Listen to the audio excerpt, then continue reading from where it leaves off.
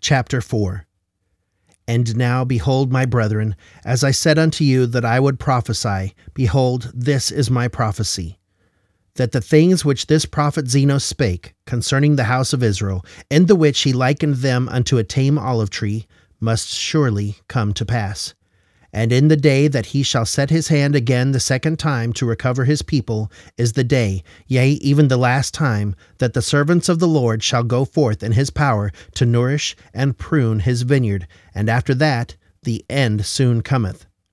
And how blessed are they who have labored diligently in his vineyard, and how cursed are they which shall be cast out into their own place.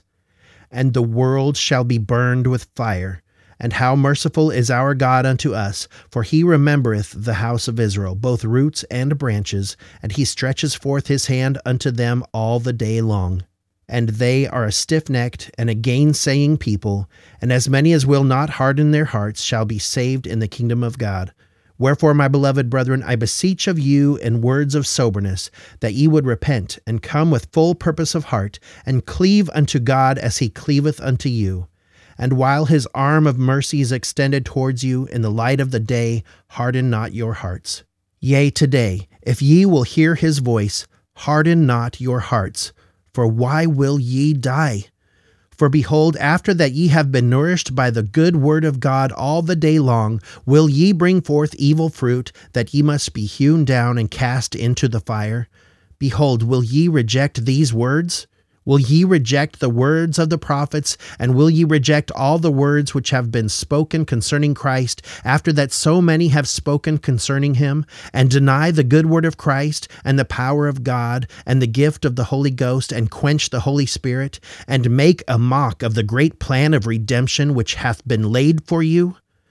Know ye not that if ye will do these things, that the power of the redemption and the resurrection which is in Christ will bring you to stand with shame and awful guilt before the bar of God? And according to the power of justice, for justice cannot be denied, that ye must go away into that lake of fire and brimstone, whose flames are unquenchable, and whose smoke ascendeth up for ever and ever, which lake of fire and brimstone is endless torment. O then, my beloved brethren, repent ye, and enter in at the strait gate, and continue in the way which is narrow, until ye shall obtain eternal life. O be wise, what can I say more? Finally, I bid you farewell, until I shall meet you before the pleasing bar of God, which bar striketh the wicked with awful dread and fear. Amen. Chapter 5. And now it came to pass that after some years had passed away, there came a man among the people of Nephi whose name was Sherem. And it came to pass that he began to preach among the people, and to declare unto them that there should be no Christ. And he preached many things which were flattering unto the people, and this he did that he might overthrow the doctrine of Christ. And he labored diligently that he might lead away the hearts of the people, and so much that he did lead away many hearts. And he, knowing that I, Jacob, had faith in Christ, which should come, wherefore he sought much opportunity that he might come unto me. And he was learned, that he had a perfect knowledge of the language of the people, wherefore he could use much flattery and much power of speech according to the power of the devil. And he had hope to shake me from the faith. Notwithstanding the many revelations, and the many things which I had seen concerning these things, for I truly had seen angels, and they had ministered unto me. And also I had heard the voice of the Lord speaking unto me in very word from time to time, wherefore I could not be shaken. And it came to pass that he came unto me, and on this wise did he speak unto me, saying, Brother Jacob, I have sought much opportunity that I might speak unto you. For I have heard and also know that thou goest about much, preaching that which ye call the gospel, or the doctrine of Christ. And ye have led away much of this people, that they pervert the right way of God, and keep not the law of Moses, which is the right way, and convert the law of Moses into the worship of a being, which ye say shall come many 100 years hence. And now, behold, I, Sherem, declare unto you, that this is blasphemy, for no man knoweth of such things, for he cannot tell of things to come. And after this manner did Sherem contend against me, But behold, the Lord God poured in his Spirit into my soul, and so much that I did confound him in all his words. And I said unto him, Deniest thou the Christ which shall come? And he saith, If there should be a Christ, I would not deny him. But I know that there is no Christ, neither hath been, nor ever will be. And I saith unto him, Believest thou the Scriptures? And he saith, Yea. And I saith unto him, Then ye do not understand them, for they truly testify of Christ. Behold, I say unto you, that none of the prophets have written nor prophesied, save they have spoken concerning this Christ. And this is not all. It hath been made manifest unto me, for I have heard and seen, and it also hath been made manifest unto me by the power of the Holy Ghost. Wherefore I know if there should be no atonement made, all mankind must be lost. And it came to pass that he saith unto me, Show me a sign by this power of the Holy Ghost, in the which ye know so much. And I said unto him, What am I, that I should tempt God to show unto thee a sign, in the thing which thou knowest to be true? Yet thou wilt deny it, because thou art of the devil. Nevertheless, not my will be done, but if God shall smite thee, let that be a sign unto thee that he hath power, both in heaven and in earth, and also that Christ shall come. And thy will, O Lord, be done, and not mine. And it came to pass that when I, Jacob, had spoken these words, the power of the Lord came upon him, and so much that he fell to the earth. And it came to pass that he was nourished for the space of many days. And it came to pass that he saith unto the people, Gather together on the morrow, for I shall die. Wherefore I desire to speak unto the people before that I shall die. And it came to pass that on the morrow that the multitude were gathered together, and he spake plainly unto them, and denied the things which he had taught them, and confessed the Christ, and the power of the Holy Ghost, and the ministering of angels. And he spake plainly unto them that he had been deceived by the power of the devil. And he spake of hell, and of eternity, and of eternal punishment. And he saith, I fear lest I have committed the unpardonable sin. For I have lied unto God, for I denied the Christ, and I said that I believed the Scriptures, and they truly testify of him. And because that I have thus lied unto God, I greatly fear lest my case shall be awful. But I confess unto God. And it came to pass that when he had said these words, he could say no more, and he gave up the ghost. And when the multitude had witnessed that he spake these things as he was about to give up the ghost, they were astonished exceedingly, and so much that the power of God came down upon them, and they were overcome, that they fell to the earth.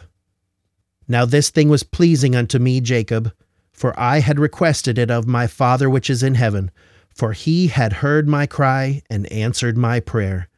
And it came to pass that peace and the love of God were restored again among the people, and they searched the Scriptures and hearkened no more to the words of this wicked man. And it came to pass that many means were devised to reclaim and restore the Lamanites to the knowledge of the truth.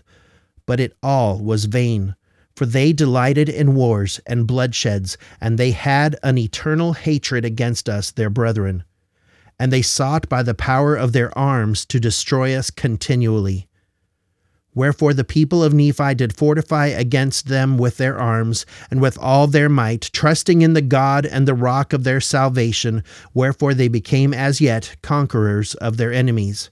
And it came to pass that I, Jacob, began to be old. And the record of this people being kept on the other plates of Nephi, wherefore I conclude this record, declaring that I have written according to the best of my knowledge, by saying, that the time passed away with us, and also our lives passed away, like as it were unto us a dream. We being a lonesome and a solemn people, wanderers, cast out from Jerusalem, born in tribulation in a wilderness, and hated of our brethren, which caused wars and contentions, wherefore we did mourn out our days. And I, Jacob, saw that I must soon go down to my grave. Wherefore I said unto my son Enos, Take these plates. And I told him the things which my brother Nephi had commanded me, and he promised obedience unto the commands. And I make an end of my writing upon these plates, which writing hath been small. And to the reader I bid farewell, hoping that many of my brethren may read my words. Brethren, adieu.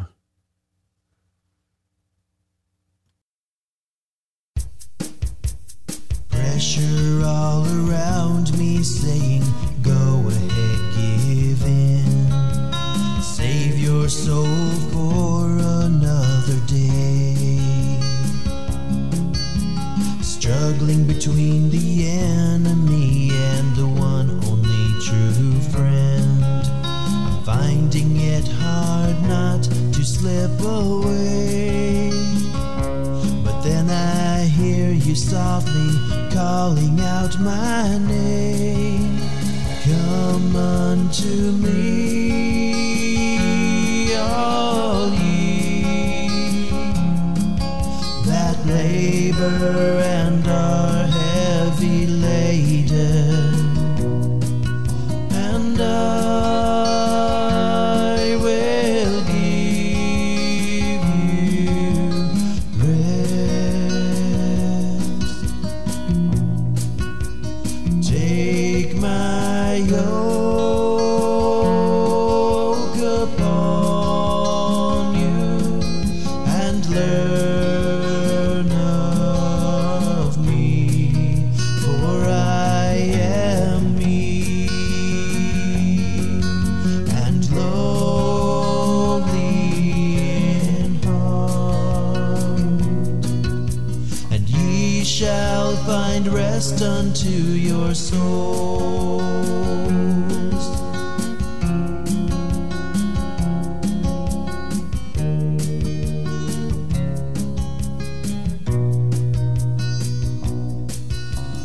Lord, I don't deserve this wondrous mercy you have shown, yet you show it time and time again.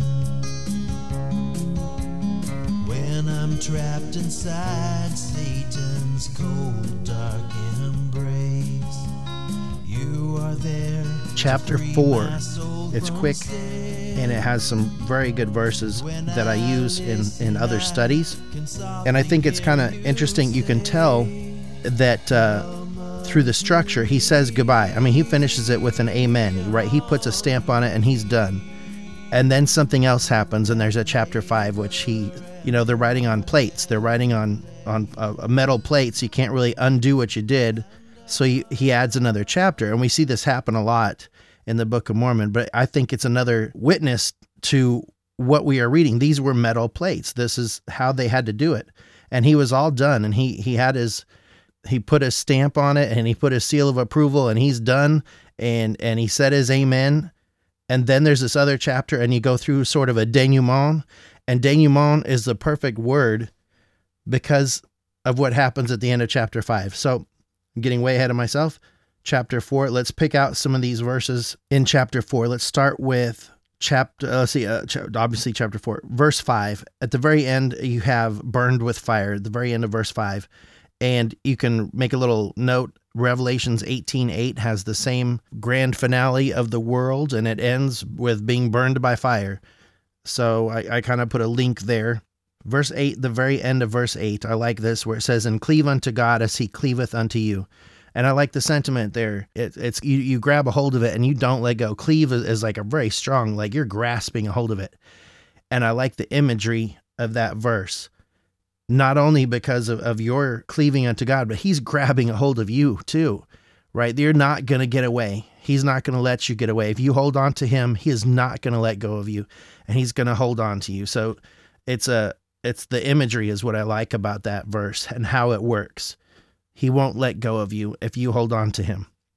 Then verse 10. Verse 10 is the best. So of this chapter, highlight just the first two words of verse 10 in one color, and then the rest of it in another color. And it has more emphasis. Yea, today. Today. This is the time, right now, today. If you will hear his voice, harden not your hearts, for why will ye die? Make the decision today. And if you will hear his voice, don't harden your hearts, because if you do, you're going to die. And the decision has to be made now. and the decision is today, and the situation you're in is that you have the option to hear his voice or harden your hearts. And it's very clear, you will die. For why will you die? Why will you choose death? The next verse is verse 14. When I saw this with these words, when I was studying this, it kind of popped out at me that there is a plan of redemption. And this verse Jacob kind of shows us that the power of the redemption and the resurrection, which is in Christ. So I just highlight that one section. The plan of redemption, the power of redemption, the resurrection, it's all through Christ. It is Christ that the plan of redemption establishes. It's through him. So if this plan of redemption, and I think there's a plan of redemption and there's a plan of salvation, we hear them all the time in the scriptures. This is just the first time we're going to mention it. And I'm sure I'll mention it before or later. And in fact, I mentioned it in chapter 5, and I have an analogy I'm going to go through just because I like it. And I'm going to keep, whenever these verses come up about a plan of redemption and plan of salvation, you're probably going to hear this message again. And then the last verse is 18, and he says the pleasing bar of God. So if you're standing before at final judgment and there's this bar, and you're kind of like when lawyers, they have to pass the bar exam, they have to this is it's a court of law to me. And you have someone who is judging, and God, right? So he is the one that judges us, and we're standing before this bar. And most of the time, I don't like the feeling of being in a courtroom and being measured. It's harrowing, right? This, though, is a different picture. It says, he calls it the pleasing bar of God. And there's another guy who says the same thing, and it's Moroni, and he says the same thing. And when I think about this, I think this is kind of the timeline. He was probably, in my mind, I'm guessing, but I think he may have read this and says, yeah, the pleasing bar of God. That's the last, last chapter of the Book of Mormon. And he calls it the same thing, before the pleasing bar of the great Jehovah. But when I read it here in Jacob, I said, I know that verse, and it's at the end of the Book of Mormon, and Moroni says the same thing. And in my mind, I think Moroni stole it from Jacob, but I can't prove that. But I think he read Jacob and said, man, that's a good thought. I like that, and I'm going to use it. I know he had these books, and he was compiling them, and he was putting them together with the other records. So I think Moroni plagiarized this, but I remembered it was in Moroni. So that's the end of chapter 4. Let's go on to chapter 5. Chapter 5, verse 6. This is interesting. He was learned. We're talking about this Sherem guy, and verse 6, and he was learned that he had a perfect knowledge of the language of the people, wherefore he could use much flattery and much power of speech according to the power of the devil. And so these are the types of people we come up against in the world.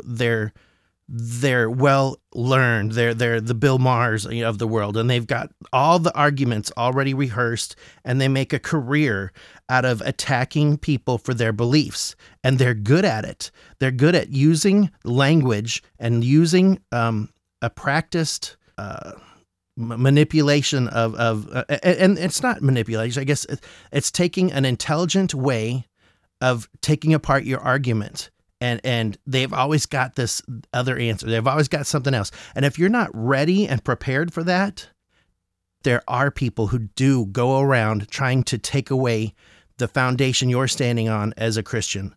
They attack it. They practice it. They are well versed in this. And it's not in our nature to do this, but it is in their nature to attack Christians. And so this is what we're up against sometimes. And now let's add to that verse 9. Not only is he well versed, but he is coming at Jacob. He wants to contend with Jacob. And the way he does it, he walks up to him and he says, Brother Jacob, I have sought much opportunity that I might speak unto you, for I have heard and also know that thou goest about much preaching that which ye call the gospel or the doctrine of Christ. And ye have led away much of this people, that they pervert the right way of God, and keep not the law of Moses, which is the right way, and convert the law of Moses into the worship of a being, which ye shall say shall come many 100 years hence. And now, behold, I, Sherem, declare unto you that this is blasphemy, for no man knoweth of such things, for he cannot tell of things to come. So he seeks out Jacob, and he's gunning for him, and he is prepared, and he's practiced in what he's doing, and he is leading away all of these people with skill and flattery and perfect knowledge of the language.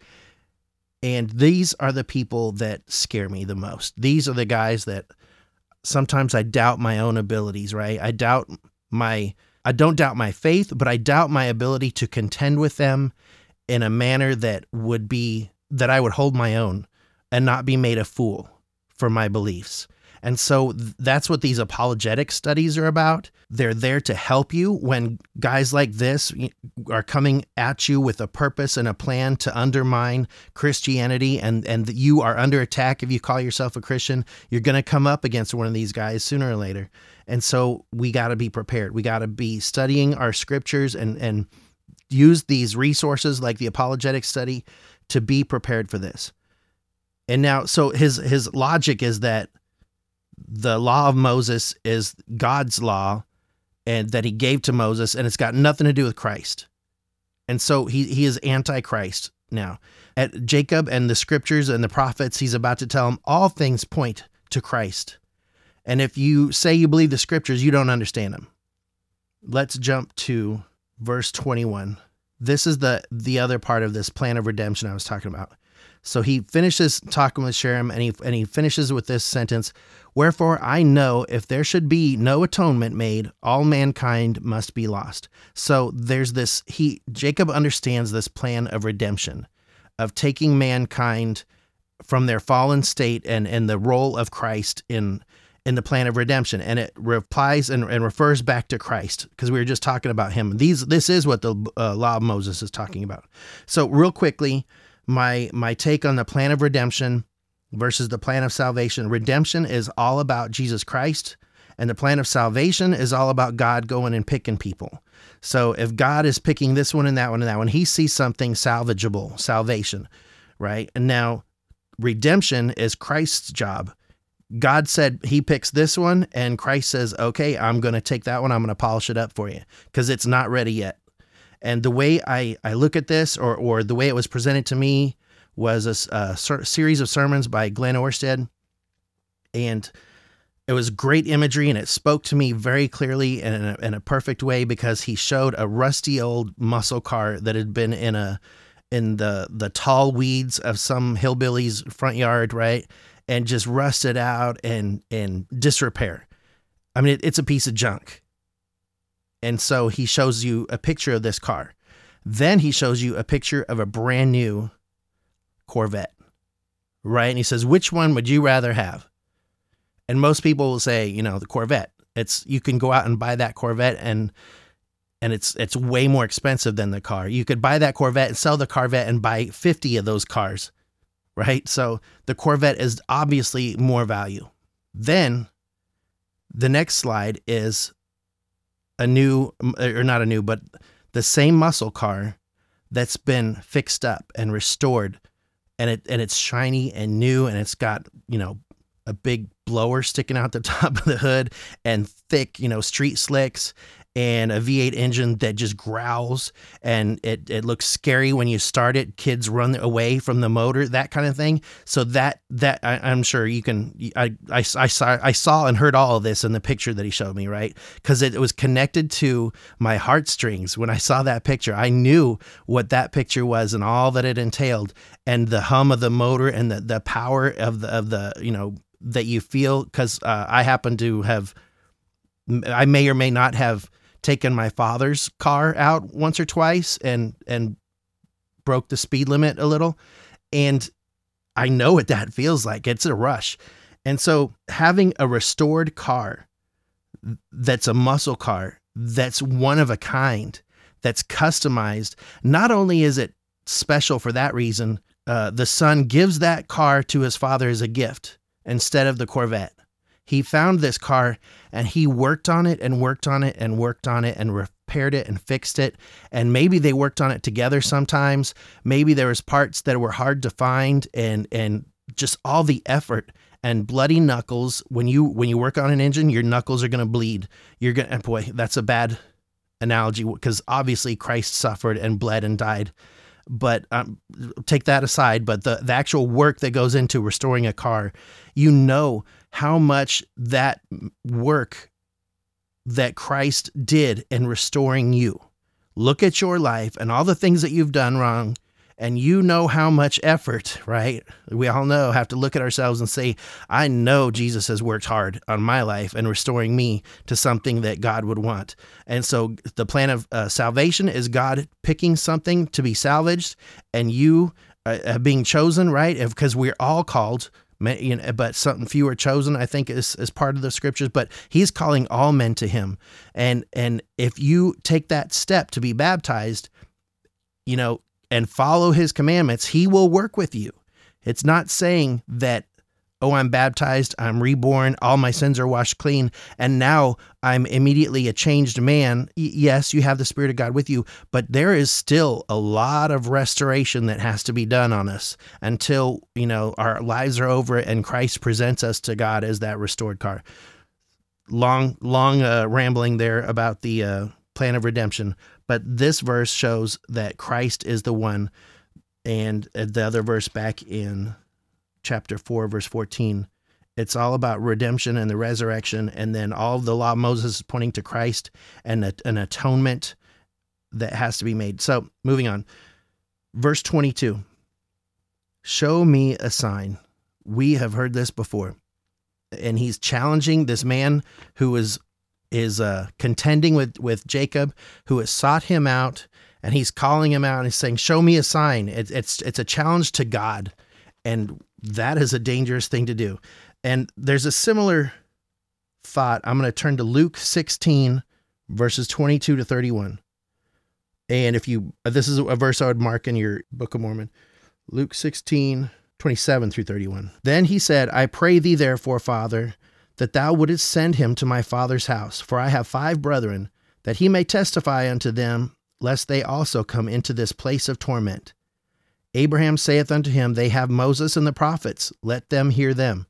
And he said, Nay, Father Abraham, but if one went unto them from the dead, they will repent. And he said unto him, If they hear not Moses and the prophets, neither will they be persuaded, though one rose from the dead. What does that have to do with it? So, and my thought is, if someone is challenging God in this manner, who's contending with you, and then is just kind of, I can see the braggartry in the words that are written here of that type, that personality type. Well, then show me a sign. And if this is the case, and you want a sign, Jesus said in that parable, a sign won't do you any good. You have Moses and the prophets, and even if I showed you a sign, even if I sent someone from the dead, you would still not believe. And I think Jacob perceives that, and he knows in his heart, or it's obvious to everyone there that this guy a sign isn't going to do anything. But he does get a sign, doesn't he? He challenges God, and Jacob prays, if it's the will of God, let this happen. And he's struck down. And it's a lot like the story of Alma. And then what happens in verse 30? He comes out of it and he's been, for the space of many days, he's been struck down and nourished by people who were taking care of him. And then he comes out of it. It came to pass, verse 30, and it came to pass on the morrow, the multitude were gathered together, and he spake plainly unto them, and denied the things which he had taught them, and confessed the Christ, and the power of the Holy Ghost, and the ministering of angels. And he spake plainly unto them that he had been deceived by the power of the devil. And he spake of hell, and of eternity, and of eternal punishment. What was going on in his heart and his mind? You asked for a sign, and I do not want to be struck down like this type of a sign. We need to be careful that this, and I don't think any of us will ever be like this, but I kind of feel for Sherem that I don't want anybody to have to go through that. But this is what was required, I believe, for his soul. And in my opinion, when you read the rest of this, I believe he was saved. Let's continue with 33. And he said, I fear lest I have committed the unpardonable sin, for I have lied unto God. For I denied the Christ and said that I believed the Scriptures, and they truly testify of him. And because I have thus lied unto God, I greatly fear lest my case shall be awful, but I confess unto God. And it came to pass that when he had said these words, he could say no more, and he gave up the ghost. So was he a good guy? No. Does he deserve to go to hell? That's not for us to judge. It seems like this guy got what he deserved. Here's your sign, and then, your life is over. In my mind, though, when I read that, I go to Alma chapter 16. Alma 16 is good. There's another guy who did the same thing. It was Korihor, and he's on 16 verse 52, and he does a very similar things going on. But let's go to Alma 16 verses 229 to 234. And this is Alma 16 is great. We're going to get to that. It's going to be a fun study. But let's start here. And now, as I said unto you before, as ye have had so many witnesses, therefore I beseech of you that ye do not procrastinate the day of your repentance until the end. For after this day of life, which is given us to prepare for eternity, behold, if we do not improve our time while in this life, then cometh the night of darkness, wherein there can be no labor performed. Ye cannot say, when ye are brought to that awful crisis, that I will repent, that I will return to my God. Nay, ye cannot say this, for that same Spirit which doth possess your bodies at the time that ye go out of this life, that same Spirit will have power to possess your body in the eternal world. So with this sentiment, when I read his story, he was struck down, and if he had died without ever coming back to give his sentence, his statements about Christ, and that he was wrong, and that he professes God, to me, there was a purpose in him being struck down. There was a purpose, and God used him not only for the people around to be made aware of these evil teachings, but I believe, and my hope is that for Sherem and for people like him, he was able to come back and repent, or at least declare his sins to God. And who knows what was going on in his heart. I would have to think he was repenting fervently in his heart under the circumstances he was in. But he says that the Spirit will have power to possess your body in that eternal world, whatever spirit that possesses you when you go out of this world. So he was struck down and he came back, and I believe that he was given the opportunity to make it right before God took him. And I'm going to go to verse 237, the very end of it. Humble yourselves even to the dust, and worship God in whatsoever place ye may be in spirit and in truth. And that's what he did there. It's how much is that as worship? I mean, he was declaring God, and he was declaring him, and he was humbled. There may be people that disagree with me. I'm not so sure that he is. My hope is that this is a lesson that shows there's still a chance. And even this guy who just did it all wrong, he was struck down, he got his sign, and he came back to declare his mistakes, and given that opportunity while he had the chance, because if he had died and never gotten the chance to repent of it, then I think he would have belonged, to the devil. But I think there was a purpose that God had for him. I think he was struck down to teach him, to rack his soul with torment, to stir him up to repentance and to declare those things. That is my hope, that it's never too late until you're dead. It is never too late. And here's the consequences. Let's go to verse 38, the second half of 38. When they discovered and they heard this witness, they changed their lives. And what did they do? They searched the scriptures and hearkened no more to the words of this wicked man. They searched the scriptures and they hearkened no more to the words of this wicked man. The idea, though, is that they searched the scriptures. If they had been searching the scriptures, maybe the words of this wicked man wouldn't have had so great an effect. But they overcame it. The lesson was there for them, and they began to search the scriptures, and that's what we got to do too. Wrapping up chapter 5 and the book of Jacob. Let's turn to verse 43 and 44. So it's the end of this man's writing, and I love the poetic style and the sorrow that, let's read how he describes it. That the time passed away with us, and also our lives passed away, like as it were unto us a dream, we being a lonesome and a solemn people, wanderers cast out from Jerusalem, born in tribulation in a wilderness, and hated of our brethren, which caused wars and contentions, wherefore we did mourn out our days.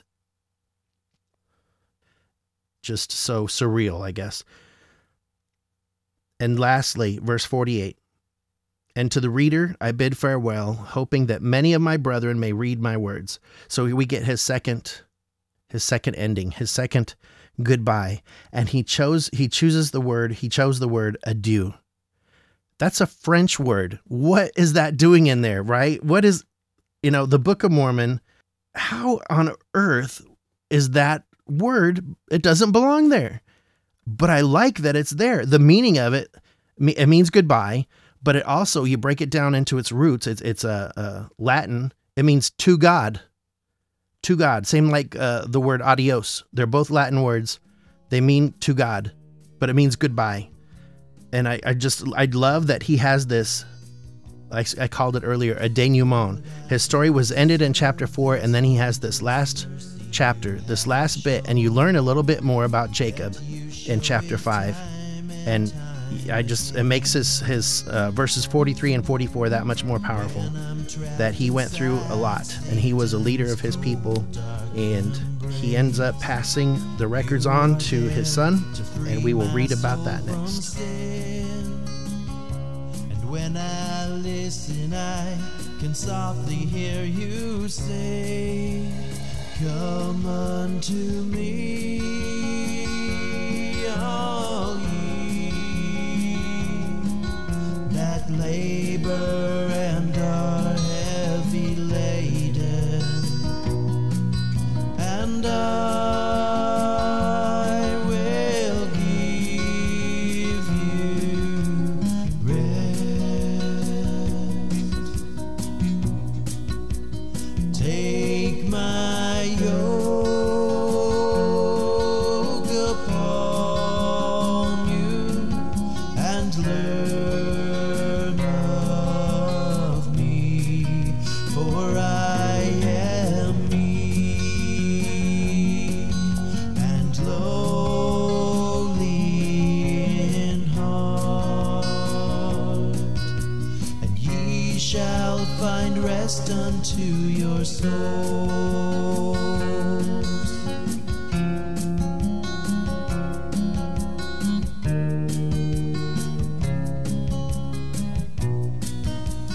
For my yoke is easy and my burden is light. For my yoke is easy